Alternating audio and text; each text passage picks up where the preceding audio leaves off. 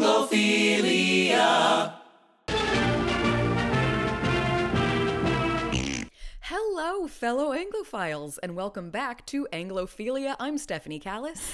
I'm Kaylee McMahon, and okay, real quick before we start, I just want to say, a couple seconds before we started recording, my neighbors were having very loud sex upstairs. Very loudly, but also very briefly. Like, it started and then it was over, and it just made me think of the little Monty Python interstitial, and now for 10 seconds of sex. Oh, wow. Like, that's exactly what I heard. It's kismet. This recording session is blessed by the union above of my noisy neighbors. Really? Yeah, it was like one of those quick little rainstorms where it's like on, off, done. Did you hear both partners? Mostly the woman. I mean, isn't that always the case? That's bullshit then. He prematurely ejaculated and she faked an orgasm, and sex is terrible.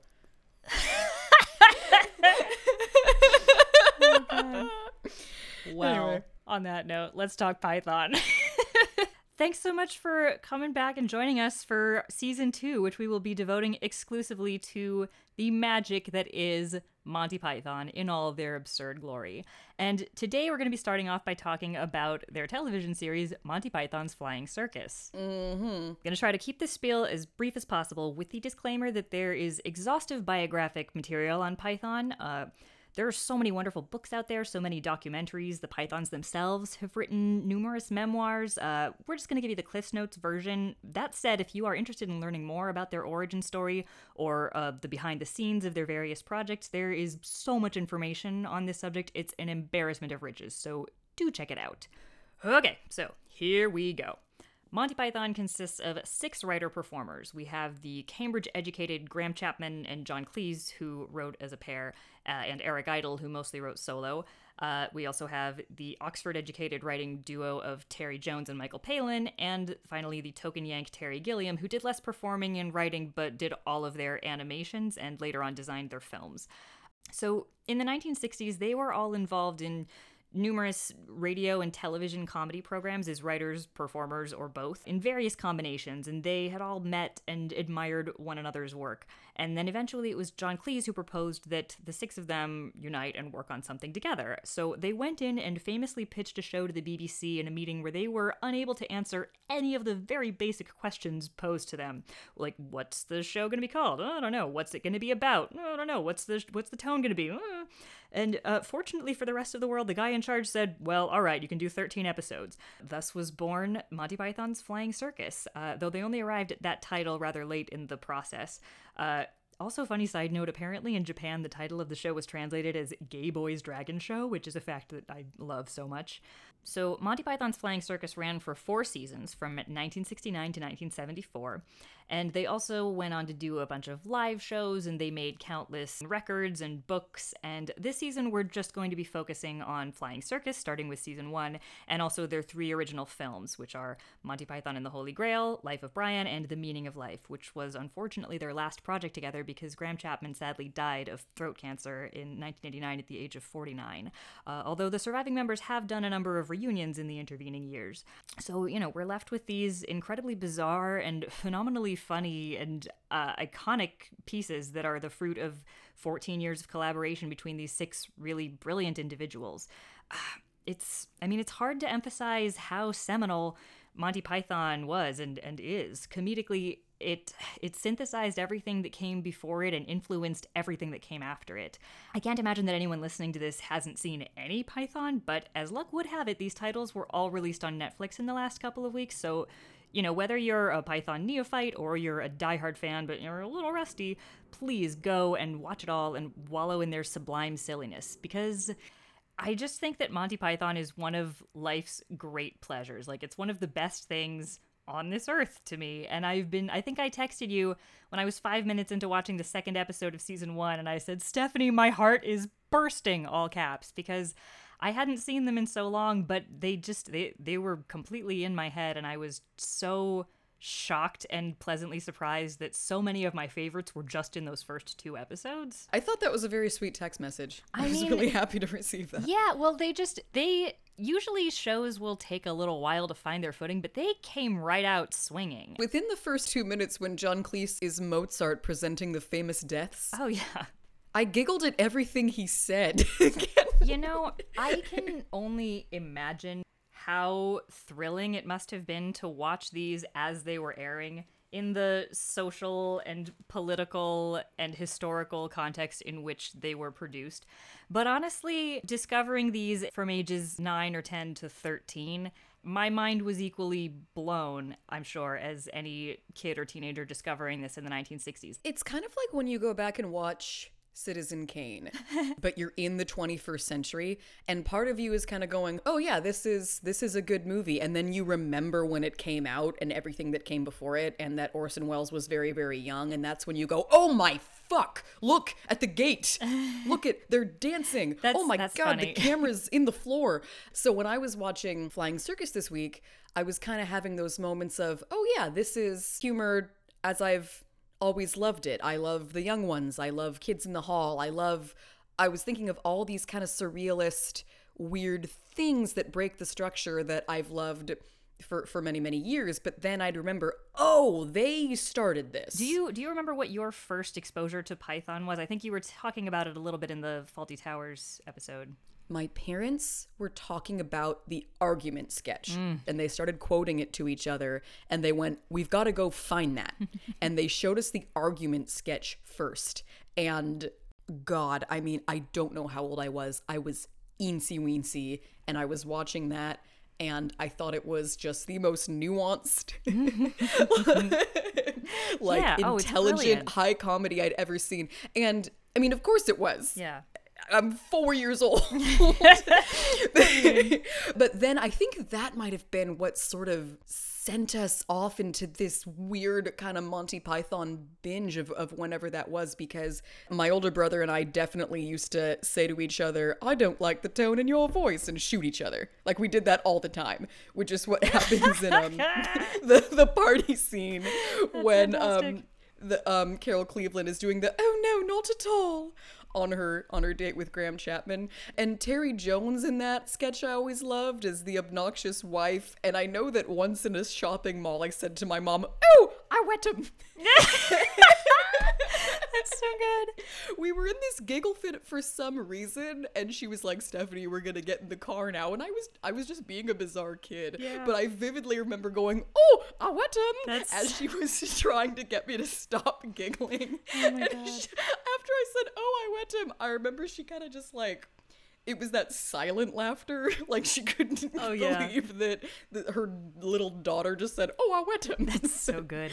Anyway. So for me, my first exposure to Python, fucked upily enough, was, I think, The Meaning of Life. Maybe not the whole thing.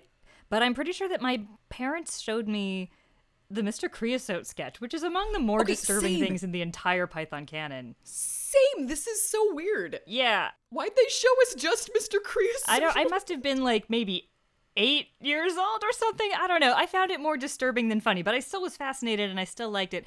And I don't think I connected the dots until many years later when I saw the full movie that was the same thing as what followed and what I grew to really, really love. But then my next thing was when I was 9 or 10, I had a computer game called Monty Python's Complete Waste of Time. Did you ever play this? No. Oh my God. Okay, so the entire summer between 4th and 5th grade, I wouldn't say I wasted it.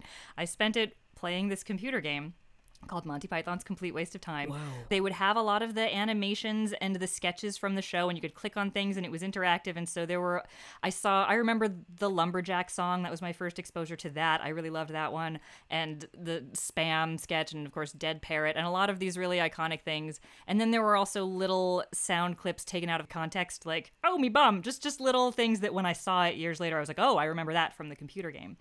And God, if I could get my hands on a copy of that game, I would be so curious to play that. What year was this? This was the summer of '96 that I was playing it. So, I mean, what was the quality? You said there were sketches. Would you just hear them or would you see them in full? No, you would see them. It was video. Like, you would click on something and then it would show a sketch. Okay. And, oh God, but they also had these weird little games that were sort of like Terry Gilliam animations. There was something called the Pig Game where you were a cowboy and there were these pigs flying overhead pooping on you and you had to shoot the pigs and the poop, and if the poop hit you, then you would die. Whoa. And then there was the bird game. Like, there was a lot of really weird sort of fucked up stuff about it, but God damn it, I loved it so much.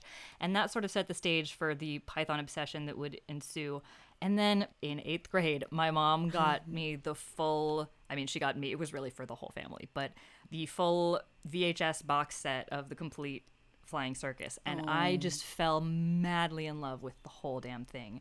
It's so good. And just watching, like I said, watching these first few episodes this week was like, oh my God, it has the exact same comedic punch as it did when I was 13. Like, even though obviously a lot has changed in my life and in the world of comedy since then, it's still funny. Like watching Bicycle Repairman, watching all of these men, like a world full of supermen. It's such a simple idea, but how the fuck is that still funny 50 years later? It's been almost 50 years. Whoa. I know. Next year will be the 50-year anniversary of the premiere of Monty Python's Flying Circus. God, I hate time. But it's interesting because it helps put into perspective how timeless some things are. And it's amazing to me how much this has stood the test of time.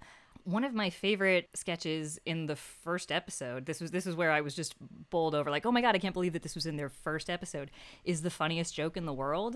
Me too. That I remember just thinking it was so funny as a kid. And, you know, the German gibberish and using the joke warfare, there's so many brilliant little things about it. And then there's just these little playful inversions of common phrases like comedy struck and peace broke out. So it's just painting this picture of this really silly, topsy-turvy little world.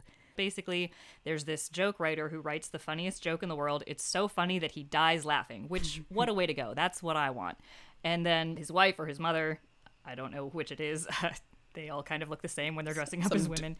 But she finds the joke in his hands. She also laughs herself to death. And a policeman goes in and more. And then eventually the joke becomes weaponized in World War II. And they translate the joke into German. Of course, like right in episode 1, there's immediate Nazi humor. What is the big joke? I can only give you a name, rank, and why did the chicken cross the road? That's not funny! I want to know the joke!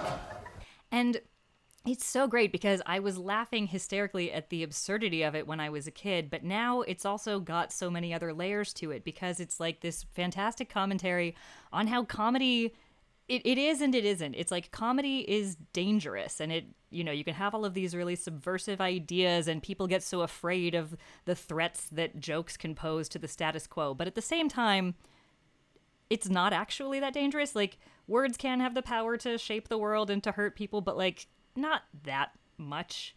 Like you were saying in our season finale when we were talking about AbFab, how you found it sort of comforting that things don't really change and that comedy doesn't really change because there's always going to be the same problems. There's always going to be the authority figures representing, you know, fascism and the establishment. And there's always going to be the people who are too sensitive, liberal little snowflakes. The terminology surrounding them may change, but the basic archetypes don't. And so satire, it's something that can be slightly effective, but it also kind of isn't because we're still living in much the same world as 50 years ago, just with some slight differences.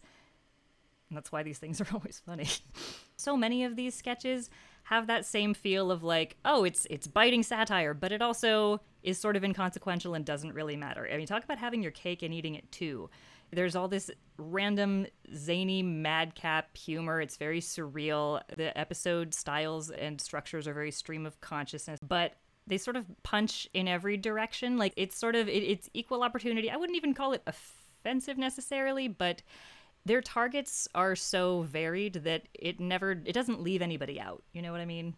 Oh, no. I mean, they go after stockbrokers and accountants. Yes, you know, exactly. It's like nobody boring, yeah. Nobody's left out. And in terms of class also, they have a go at lower classes in terms of the Gumbies, but they also have some really amazing punches at the upper class. Another of my favorite sketches is the upper class twit of the year.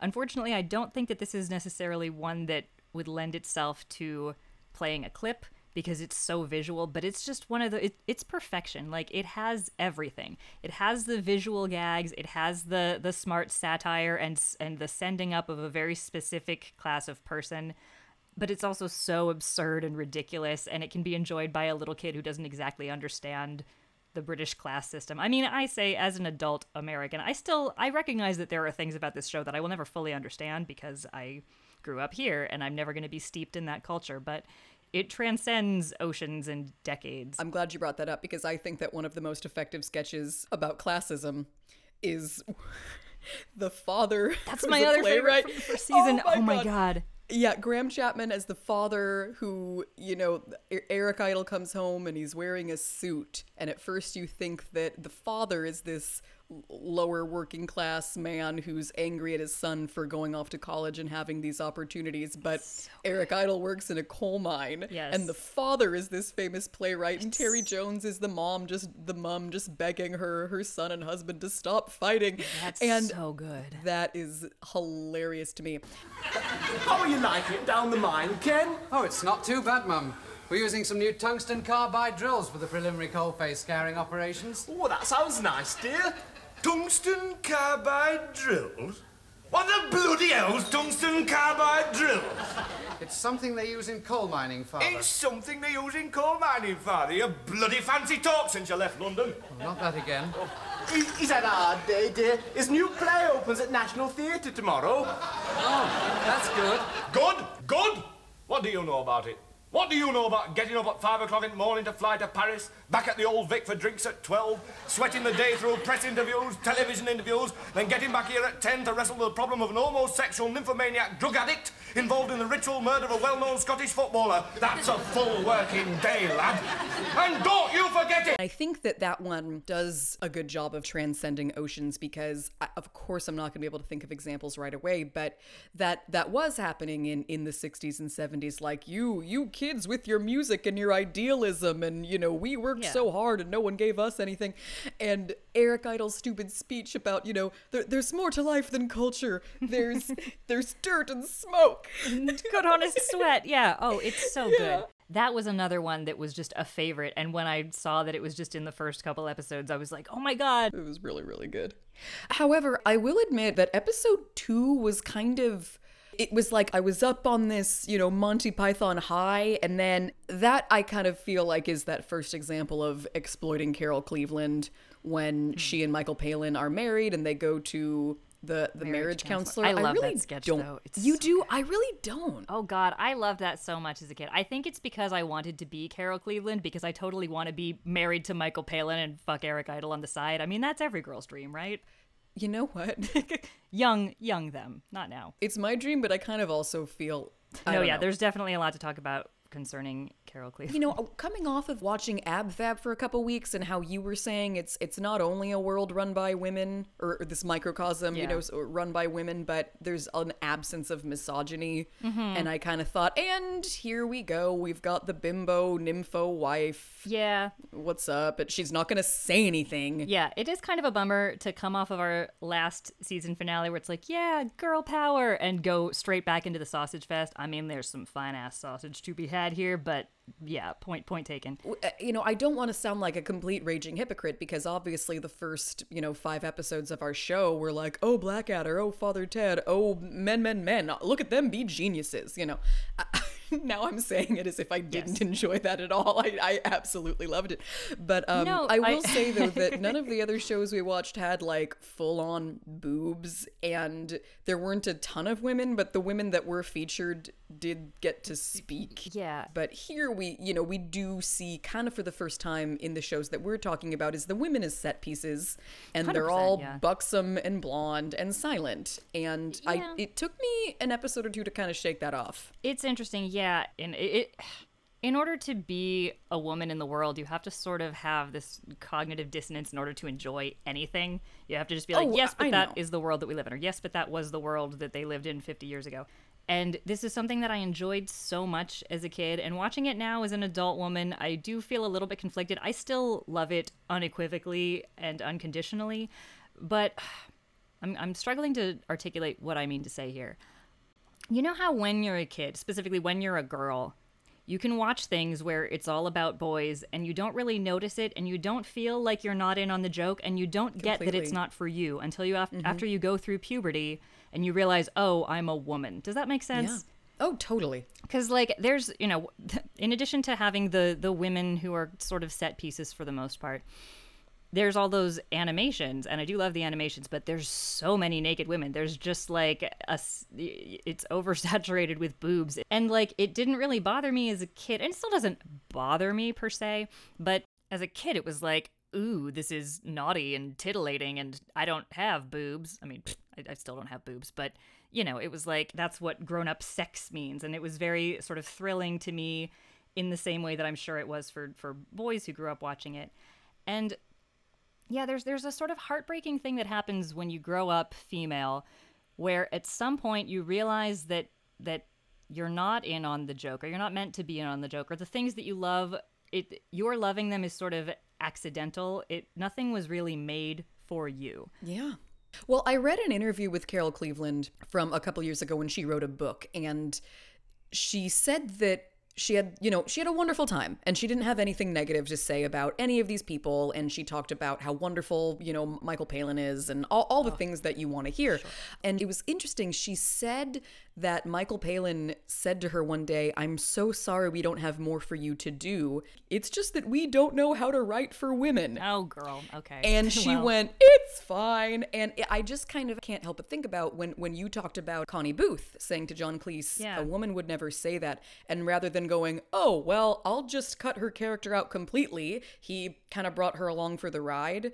And I suppose that's kind of what I'm hoping for, is that someone would have said, "Oh, well, what would you say if you were a newlywed in a mattress shop and all of this were happening around you?" But instead they make a joke out of, "It's my only line." Yeah, which is a fun running gag, and I do love that. But I understand. It is a fun running gag, but I kind of feel like it would be even better if the show were more egalitarian. Oh, absolutely. I mean, I think that everything would be better if it were more egalitarian, but such is the world that we live in. Yeah, I definitely want to talk about Carol Cleveland, because she's sort of the unofficial seventh member of the group. Like, she's a big part of it. But again, she is and she isn't. It's very clearly a boys' club, and she's along for the ride, and she, had a part in many of the most iconic scenes in the movies and many of the most iconic sketches. But the way that they use women on this show, whenever there's something funny for a woman to do, they just put on a dress and a high screechy voice. I think Eric Idle is the only one who doesn't do a screechy voice. His is sort of more of a naturalistic, like, and my voice is a little bit softer, and now I'm a woman, and I kind of like that. I like that too. Although the Terry Jones voice, I think, is what you think of when you think of Monty Python women voices. Terry Jones is a fantastic woman, not a realistic one, but highly entertaining. And since, again, it's the world of sketch comedy, if you just forget that like the patriarchy exists outside of it, then it's delightful and wonderful, and I'm fine with it. But totally. I have to give Carol Cleveland credit, because she's very funny, like to the extent that she's allowed to be funny. Because she's really only there when they actually need a woman who is physically, obviously female in order to be a sex object.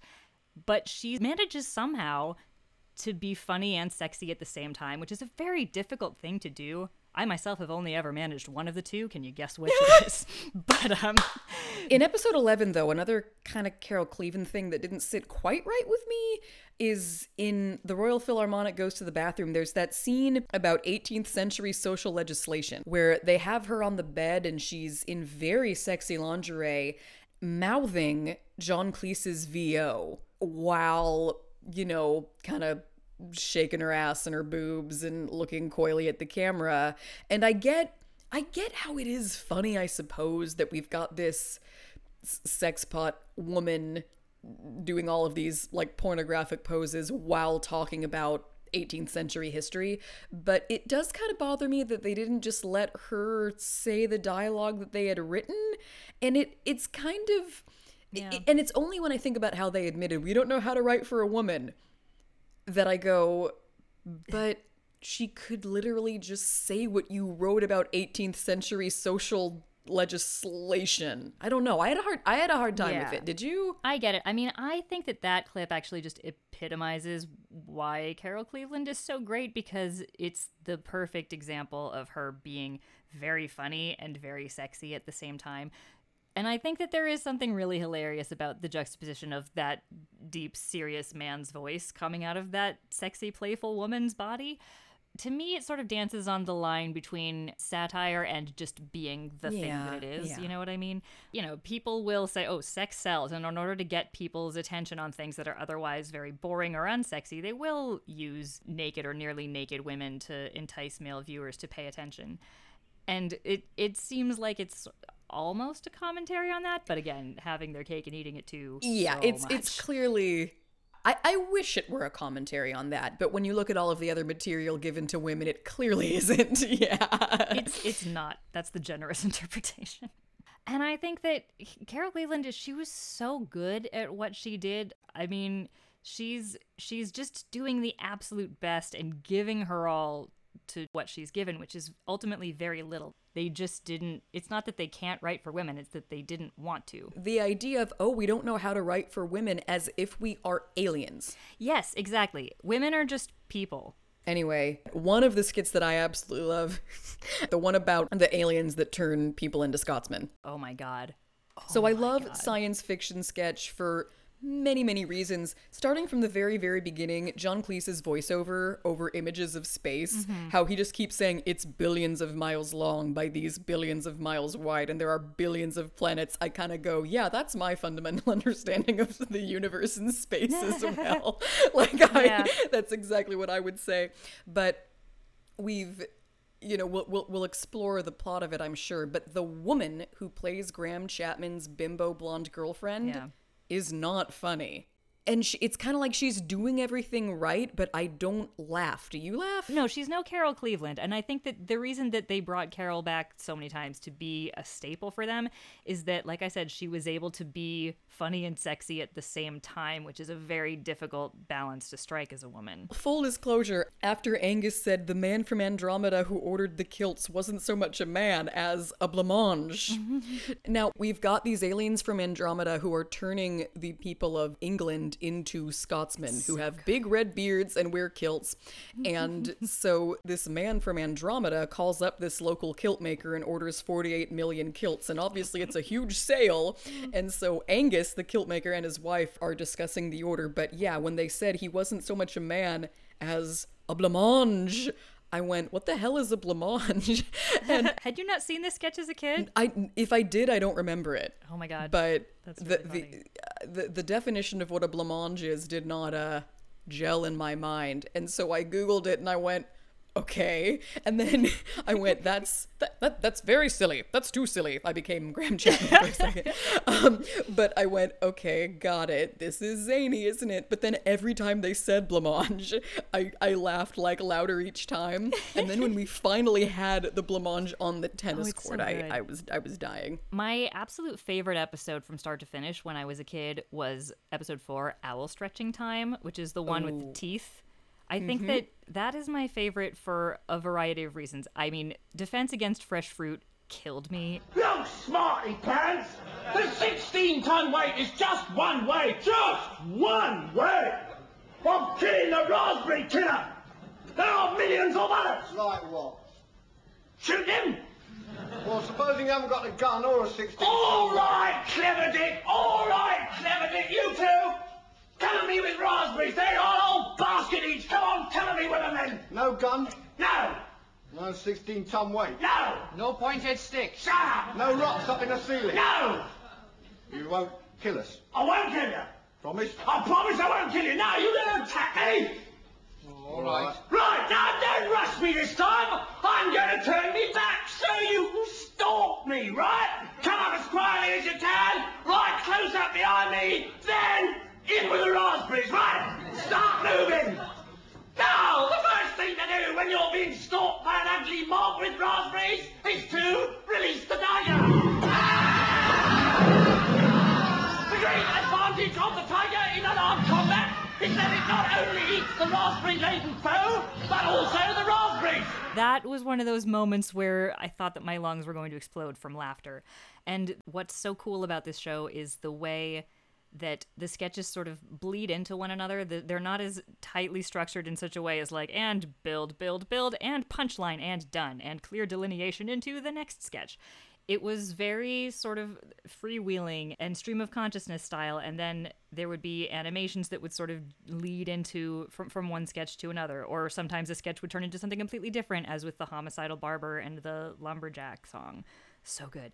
But I think that the thread, there are certain threads that will connect things, like It's My Only Line, or like the pigs in episode 1 or the sheep in episode 2. just little like motifs that don't necessarily make, oh yes, this is a very tight theme and I understand the symbolism, but they make an episode make sense as a whole, even when it contains a lot of random bits. And I think that my favorite framing device in that way is the "it's a man's life in the blanket," like in the modern army, and that was fantastic. And Graham Chapman coming in as the stern colonel trying to disrupt the fun is such a fantastic way to end any sketch and to get out of anything without needing to write a punchline. It's so good. And then the running joke of "it's a man's life in taking your clothes off in public," "it's a man's life in the British Dental Association." It's so funny. I love that you brought up "a man's life taking your clothes off in public." in which we have Terry Jones trying to change into his bathing suit on the beach. It reminded me of Mr. Bean. Totally when same. Mr. Bean wanted to change into his shorts, but there was that blind man. But yeah, it just kind of becomes a matter of Terry Jones looking for some privacy to change into his swim trunks. And then he ends up in a theater behind a curtain, and the curtain opens and he's in front of a live audience, and this like burlesque music comes on, and he just goes with it and does this very stupid striptease. So and funny. I laughed so hard. And I love when you can take something kind of that simple and it shocks the shit out of your audience and they can't help but laugh. Like, if you think about it, oh, there's a man doing a goofy dance. Sure. Yeah. How many times have we seen that? But Context is everything. Context is everything. He's been trying to change in private and not have anybody see him the entire time. But then he's on a stage, and what else is he going to do but kind of make it sexy? And that's kind of a perfect example. It is that rare Monty Python sketch that does have a button. We said that a lot of times they'll just, Graham Chapman will come in and interrupt a sketch, or they'll have some sort of animation lead us out, or the knight with the rubber chicken will clock somebody over the head, and then that's that. But yeah, that was one that it had that beautiful twist to cap it off, and it's perfect. Yeah, no, I love that. I read a quote that Terry Jones was very nervous about doing that because he had no idea exactly what he was going to do or how he was going to strip, and he said, "I think I hadn't even ever seen a striptease before that." You nailed it, Terry. Beginner's luck. Speaking of Terry Jones, I kind of in my old age, I kind of find myself being attracted to Stranger and Stranger People. If you listen to the Blackadder episode, you know exactly what I'm referring to. But it was when they had Terry Jones making out with the sexy blonde that I kind of went, Sup, Terry Jones? You know what's so funny is that I knew you were going to say that. I was like, and you know what's so funny is that, I mentioned Michael Palin is my forever crush. But yeah, for me too. Like, maybe it's because I'm like that age now and they don't seem quite so old, but like, I kind of found myself being like, oh, okay, Terry. Like, I could get on board with that. I don't know. I mean, I'm so glad we had the same thought. Isn't he also the shortest one at like 5'8"? I think that I Googled all of their heights. Oh, okay.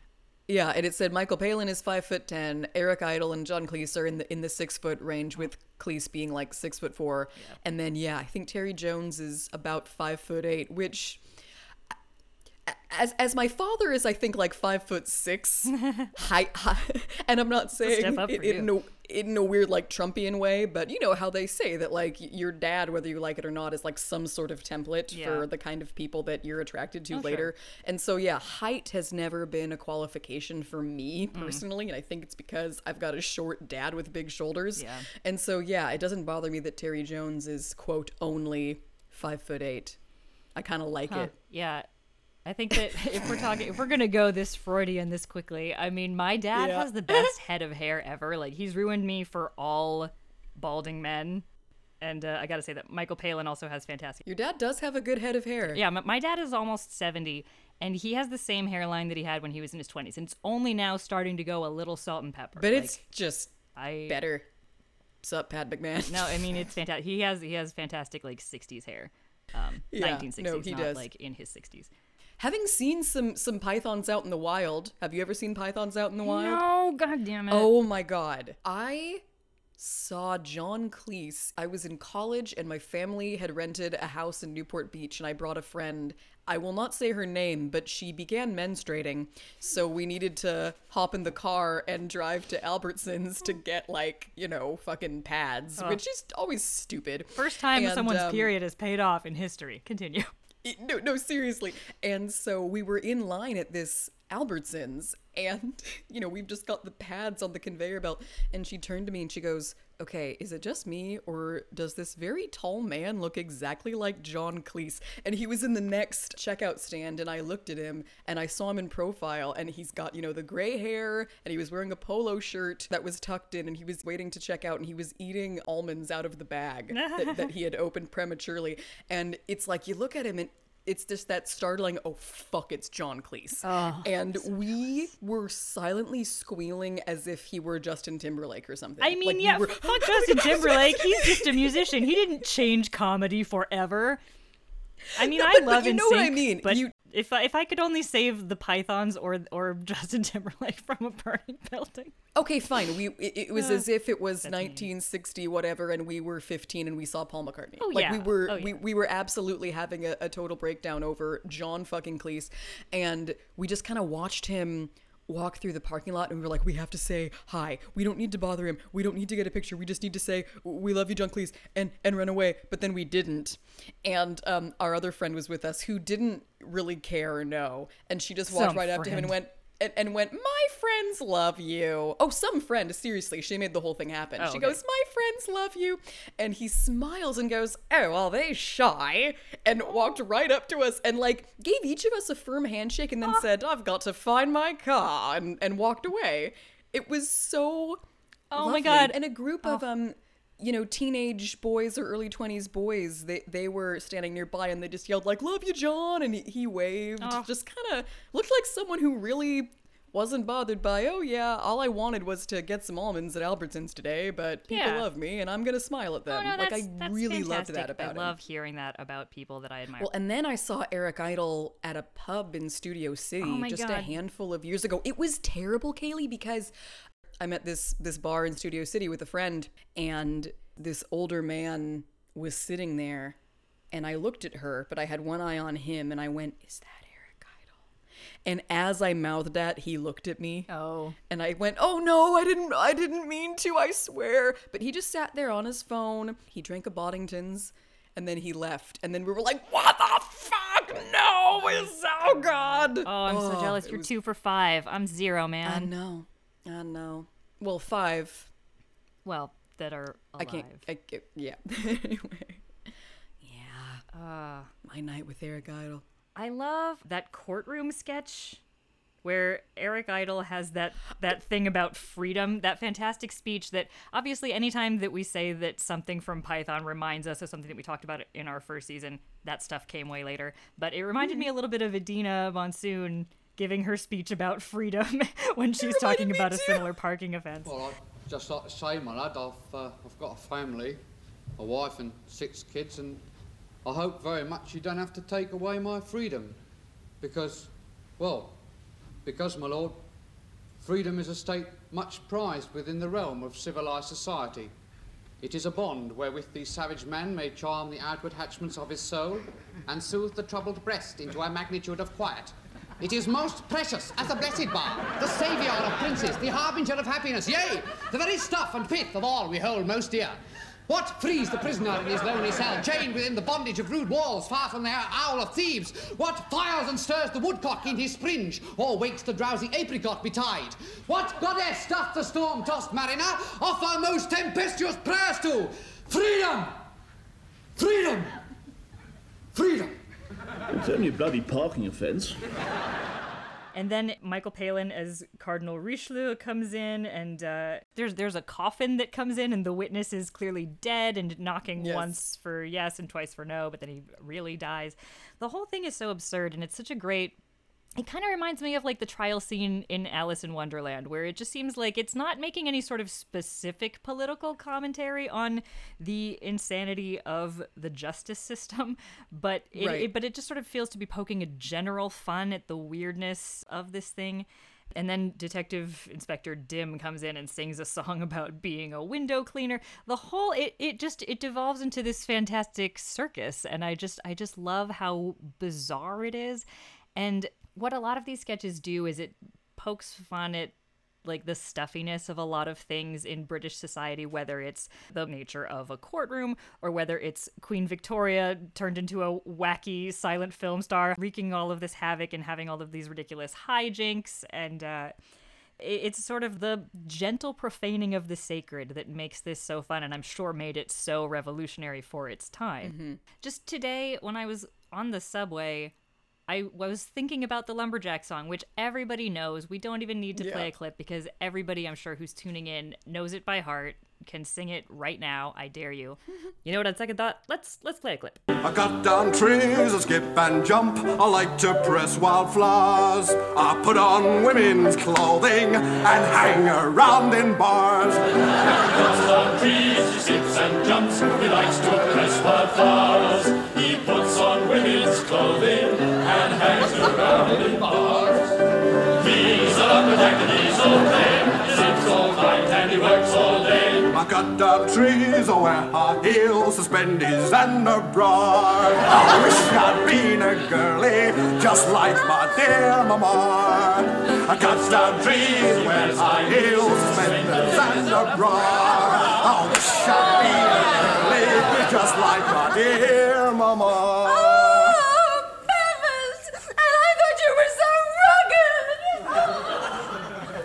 And, you know, and I've been familiar with it for over 2/3 of my life at this point, but I was just thinking about it and I started giggling just because it's still, how is that still funny?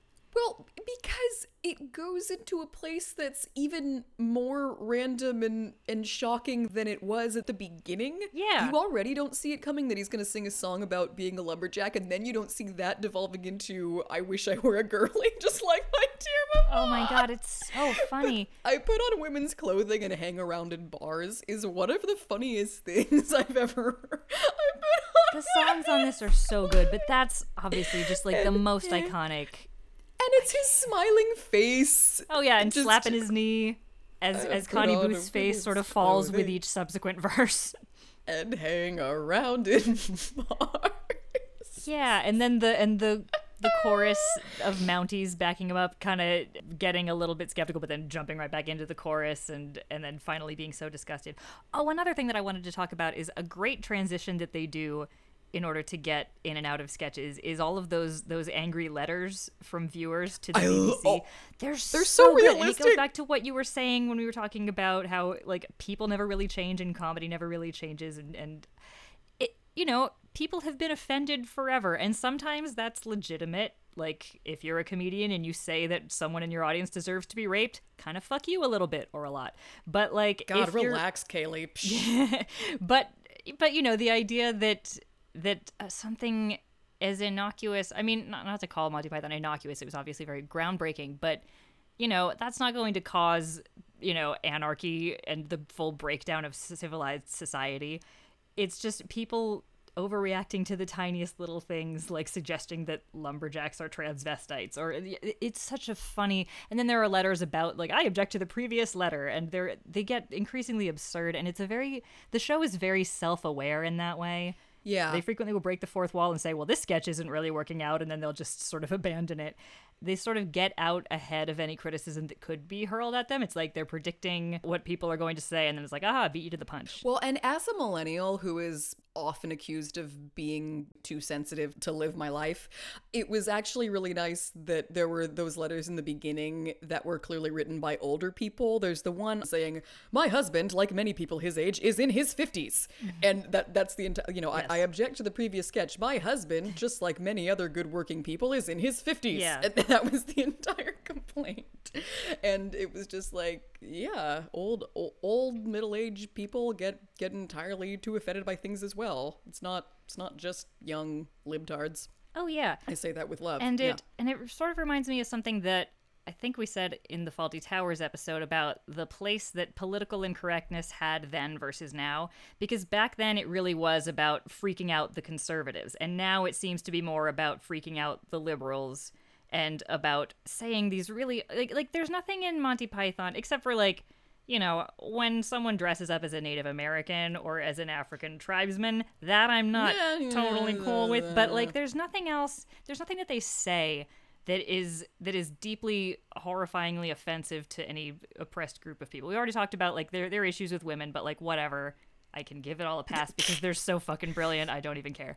But contributing to that endless cycle. I mean, you know, what's one more drop in the ocean? But there's nothing that is excessively mean-spirited. Whereas if you think about something like Family Guy, where it's just like intentionally pushing all of the racist and rapey, misogynistic, homophobic, transphobic buttons, it's like they're just like little boys being like, haha, like poking you in order to get a reaction, like a fucking toddler who goes for, like, you know what I mean? Like, just to rebel against his mother, like, oh, I'm gonna be naughty, punish me, you know? Versus this was really about making light of absolutely everything. My friend and I once went to get tarot cards read at a funky place in Sherman Oaks called the Psychic Eye. It was just on a whim, like a Saturday night thing. And in my opinion, we were completely ripped off because this tarot card lady was kind of talking about everything except our futures and our present struggles or whatever. But she said to me, Seth MacFarlane is going to become a lot nicer the second that he comes out. Whoa. Yeah. $25 well spent for that line. Yeah, on the subject of, you know, being a girl who loves Monty Python when that's not a thing that you're supposed to love or a thing that is made for you, I remember being 14 or 15 and seeing a commercial on BBC America, and the entire commercial was, you know, the sketch with John and Michael when they're in the costumes as the Frenchmen talking about turning a sheep into an airplane and speaking all of this French, going bah, bah, and flapping their arms and being very silly. It just showed a little clip of that with the caption, like, fellas, if your girlfriend laughs at this, marry her. And I remember thinking, if only I had a boyfriend, then I could have a fiance. Because if loving Python is the only thing that makes someone an eligible bachelorette, then, like, damn, who's more eligible than me? But then later on, i.e. now, I think that's a kind of insulting implication that, like, most girls don't like Monty Python, because I think of Monty Python as being one of those universally beloved comedic properties that everybody can find something to connect with. Dude, it's really creepy to think that you might be wrong about that. Oh, God. I mean, personally, I don't. I just think about the people who conceived that idea and then said, oh yeah, totally, that's exactly the copy that we're gonna use and it's gonna be great. And dudes at home laughing at it. I don't know. That makes me nervous. I don't like that at all. There's also this terrible joke on Family Guy. It's not at all the most terrible joke on Family Guy, but I think that someone is torturing Meg in, like, a cutaway and says, we're going to show you the 95% of Monty Python's Flying Circus that isn't good or memorable. And at first I was like, oh, that's offensive. I take umbrage at that because it's all great. And then the second thing is that Meg says, I'm a girl. I don't even like the good stuff from Monty Python. And I was just like, oh, how dare you, sirs? How dare you imply what? That's insanity. I can't believe that. That's so stupid. I know. Monty Python's the best. Fuck you, everybody else. You know, I think I mentioned that one sort of recurring character or theme is Graham Chapman coming in as the stuffy old army officer or sometimes a policeman and disrupting the proceedings. Yeah. And there's, much like with the young ones, there's a lot of anti-police stuff. But again, in the same way as, like, with the young ones, policemen were big fans of this show. They don't punch so hard as to alienate anybody. And also, it goes back to what we were saying about how, like, the funniest joke in the world, jokes don't actually have that much power to change anything because nobody really ever sees themselves fully. Everybody can laugh at something that they think is about other people, and unless it's a roast of you specifically, no one ever sees themselves in comedy. Yeah. But yeah, nothing in this really ever gets that malicious. And then again with the mild sexism, it's still not, like, horrifying in the way that, like, very, very rapey, mean, disgusting things that are made now are. It's just like it's excluding women. And again, I can give it a pass because it's something that I loved so early in my childhood before I became a woman and realized that I was an outsider. It's kind of like when you visited here in New York a few years ago, we were walking past the Museum of Natural History and you were talking about how you had gone in there the previous day with your family.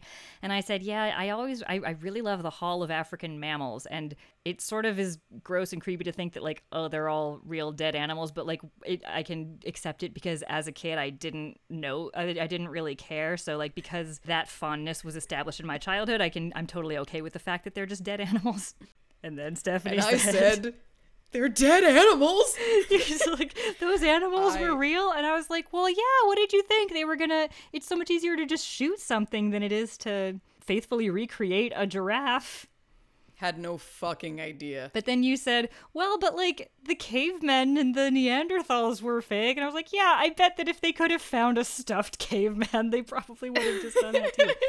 Oh, actually, speaking of animals, there is a lot of animal humor on this show. I think that animals are to Monty Python what vegetables are to Blackadder. Do you agree with that statement? I see where you're going, but I do think that Flying Circus still abides by that rule that animal slaughter is okay.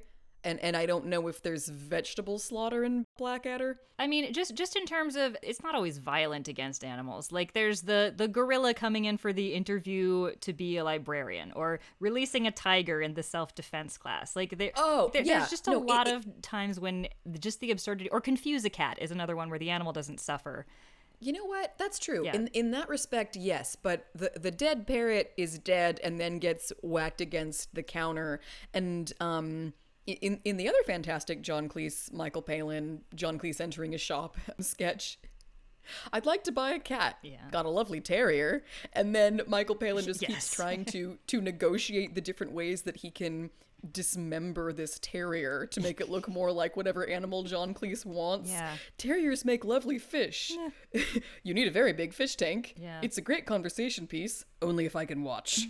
Like that was more what came to mind when you mentioned animals. Yeah. I mean, there's definitely some jokes about the mutilation of animals, but there's also just a lot of, even when they're off screen, like being a camel spotter, or like wanting the chartered accountant. Michael Palin is the chartered accountant going to the career counselor who wants to become a lion tamer, but then he talks about a lion and it's actually an anteater that he's thinking of that he wants to tame. So there's just there's a lot of silliness in playing around with the animal kingdom. Yeah. Oh god. And the Dirty Fork sketch is another great one. My improv teacher, for when I was learning the Herald, he gave us some homework to when we were talking about heightening and group game. He said, go watch the Dirty Fork sketch and the Cheese Shop sketch.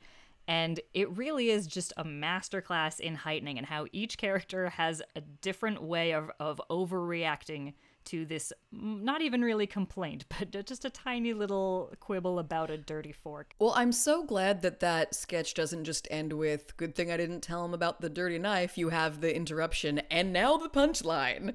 Like that, for me, makes it so much better. It's the same sort of self-consciousness that we talked about the young ones having, where rather than just doing the obvious thing, they step outside of it and say, yes, we know that we're doing the obvious thing and we're winking at you because it's all right.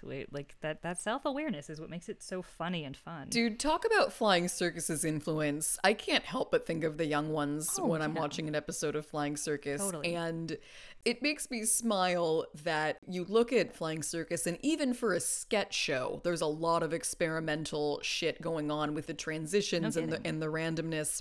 There's still a lot of, wait, what? How'd we get here? Yeah. And for them to go, oh, we can do this with a situational comedy, it just makes me so happy. Oh, absolutely. And talking about, the structures, I feel like I've said this, I've probably repeated myself a lot, talking about Terry Gilliam's animations being sort of the connective material between these sketches.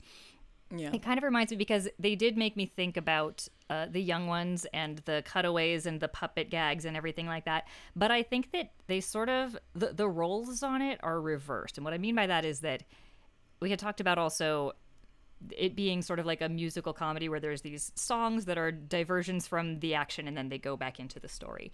And I think that instead of Terry Gilliam's animations being like the songs in a musical, I think it's more like the book in a musical. I feel like he is sort of like the librettist, if that makes sense. Because I remember being at some sort of panel for maybe like at the Writers Guild in LA or something many years ago, and the screenwriter for Beauty and the Beast was talking about, like, it was just a panel of musical theater librettists and how it's such a thankless job because, you know, you have someone burst in and sing a song and it's so magnificent and you get all the glory, and then you're left to clean up the mess.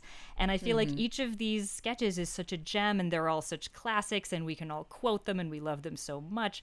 And then it's sort of left to Terry Gilliam to be like, okay, how can that go into that? It's like, it's not the fun part. It's not the marshmallows of the Lucky Charms. It's the cereal.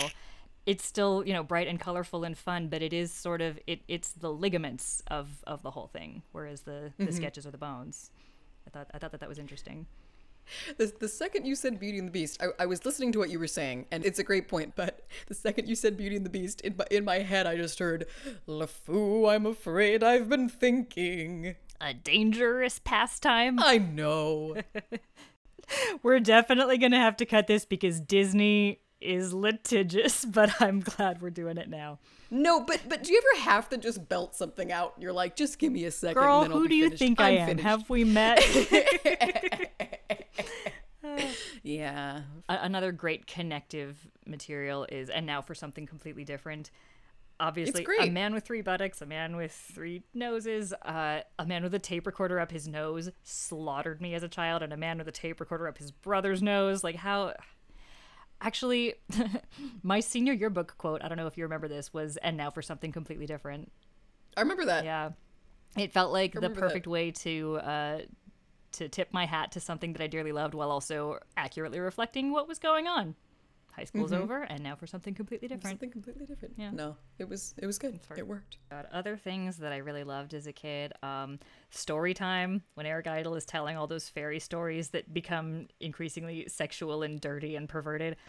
Rumpeltweezer ran the Dinky Tinky shop, in the foot of the magic oak tree, by the wobbly dum-dum bush, in the shade of the magic glade, down in Dingley Dell. Here he sold contraceptives and...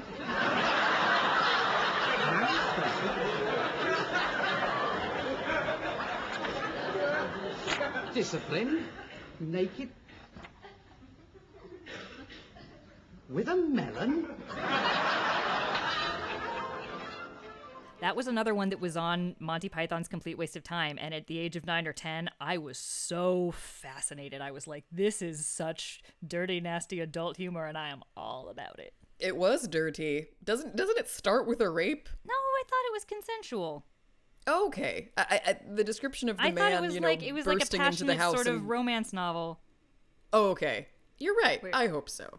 I mean, I never thought of it that way. I just assumed that it was like, oh, he's ravishing her, but she's into it. Like, the animals are all fake, Kaylee. Oh my god. Yes. that puts it in a new perspective. I don't think so. No, I think it's meant to be like a romance novel. Okay. Because just because someone throws you down on the bed doesn't mean you're not into it. I would hope that you are into it. I mean, who is this man that actually throws women onto beds? Where the fuck is that man, Kaylee? Oh, haven't you heard? He lives upstairs. It's just that he only lasts for 10 seconds. A moment that seemed sort of relevant to today's political times is the one where John Cleese is just sort of a straightforward deadpan radio announcer, and then some robbers come in and kidnap him, and they steal his desk, and he keeps like his flat, even tone. He does it all the way, and then they push him off of a pier, and then he falls into the sea at, you know, exactly as the news is finished. And that just reminds me of how the news is operating now as if everything is normal. They're maintaining, no one's going like, holy fuck, what the fuck is going on? Everything is completely upside down and backwards, and things like the sacred institution of journalism is being stolen and defiled. They're just kind of like, right? That was my No, that interpretation didn't enter my mind, but you're right. Wow. No, yeah, it was like what you said about seeing Baum in the young ones. For me, that was like, oh, that's an interesting. I mean, obviously they weren't making a comment on something that would happen almost 50 years later, but it definitely rang true to me. I don't know. Oh my Jesus, you're right about that. I was thinking more about the scene in The Young Ones when they're watching the news and they don't realize that the news camera is filming the outside of their house because they're a terrorist, and then suddenly the terrorists are in their house and they still don't notice. That was kind of more what I was thinking of again, is that the lasting influence. But that's some good analysis about the news, man. Oh, I thank you. I plan to apply every pretentious lit major bone in my body to this because, you know, something that I was nervous about in talking about this show that is so iconic and so popular and so, you know, funny, like explaining a joke can kind of ruin it. And I don't want to kill something by dissecting it. I hope that we haven't done that with any of the other shows that we've talked about. I think we've managed to do a pretty good job of analyzing them while also capturing what is fun about them. And yeah, there's that moment where Michael Palin as an art critic is eating the art. And I love that's a fantastic moment. And I don't think that they were necessarily going for like, this is a commentary on what critics do, is that they consume and destroy the very thing that they are paid to analyze. Like, I don't want to be that. I don't want to be just eating this art. I want to be gently admiring it and pointing out to other people, like, look how fucking great this is. Even, you know, putting aside my little like annoying feminist complaints, like, I worship this show. Hey, I mentioned it's one of the best things in life. Annoying feminist complaints are awesome. I agree. I am honored to be called an annoying feminist. I mean, you can't help but we can only see this show through our eyes. And that is the lens that we will always be saddled with as modern women who think. Saddle up. Yeah, I'm all about it. But I just my love for this show transcends everything. Well, I'm sure there will be much more to say on that subject next week when we tackle season 2 of Monty Python's Flying Circus. So in the meantime, please go ahead and rate, review, and subscribe to Anglophilia on iTunes. You can also listen on SoundCloud or by simply heading to the listen page on our website, anglophiliapodcast.com. We do welcome your feedback on our programming, guys, so give us a follow on Instagram and Twitter at AngloPodcast, or you can find us on ye old Facebook. But for now, that's it. We've had a blast. I would say cheers, but I don't want to sound like an asshole. Good night, America.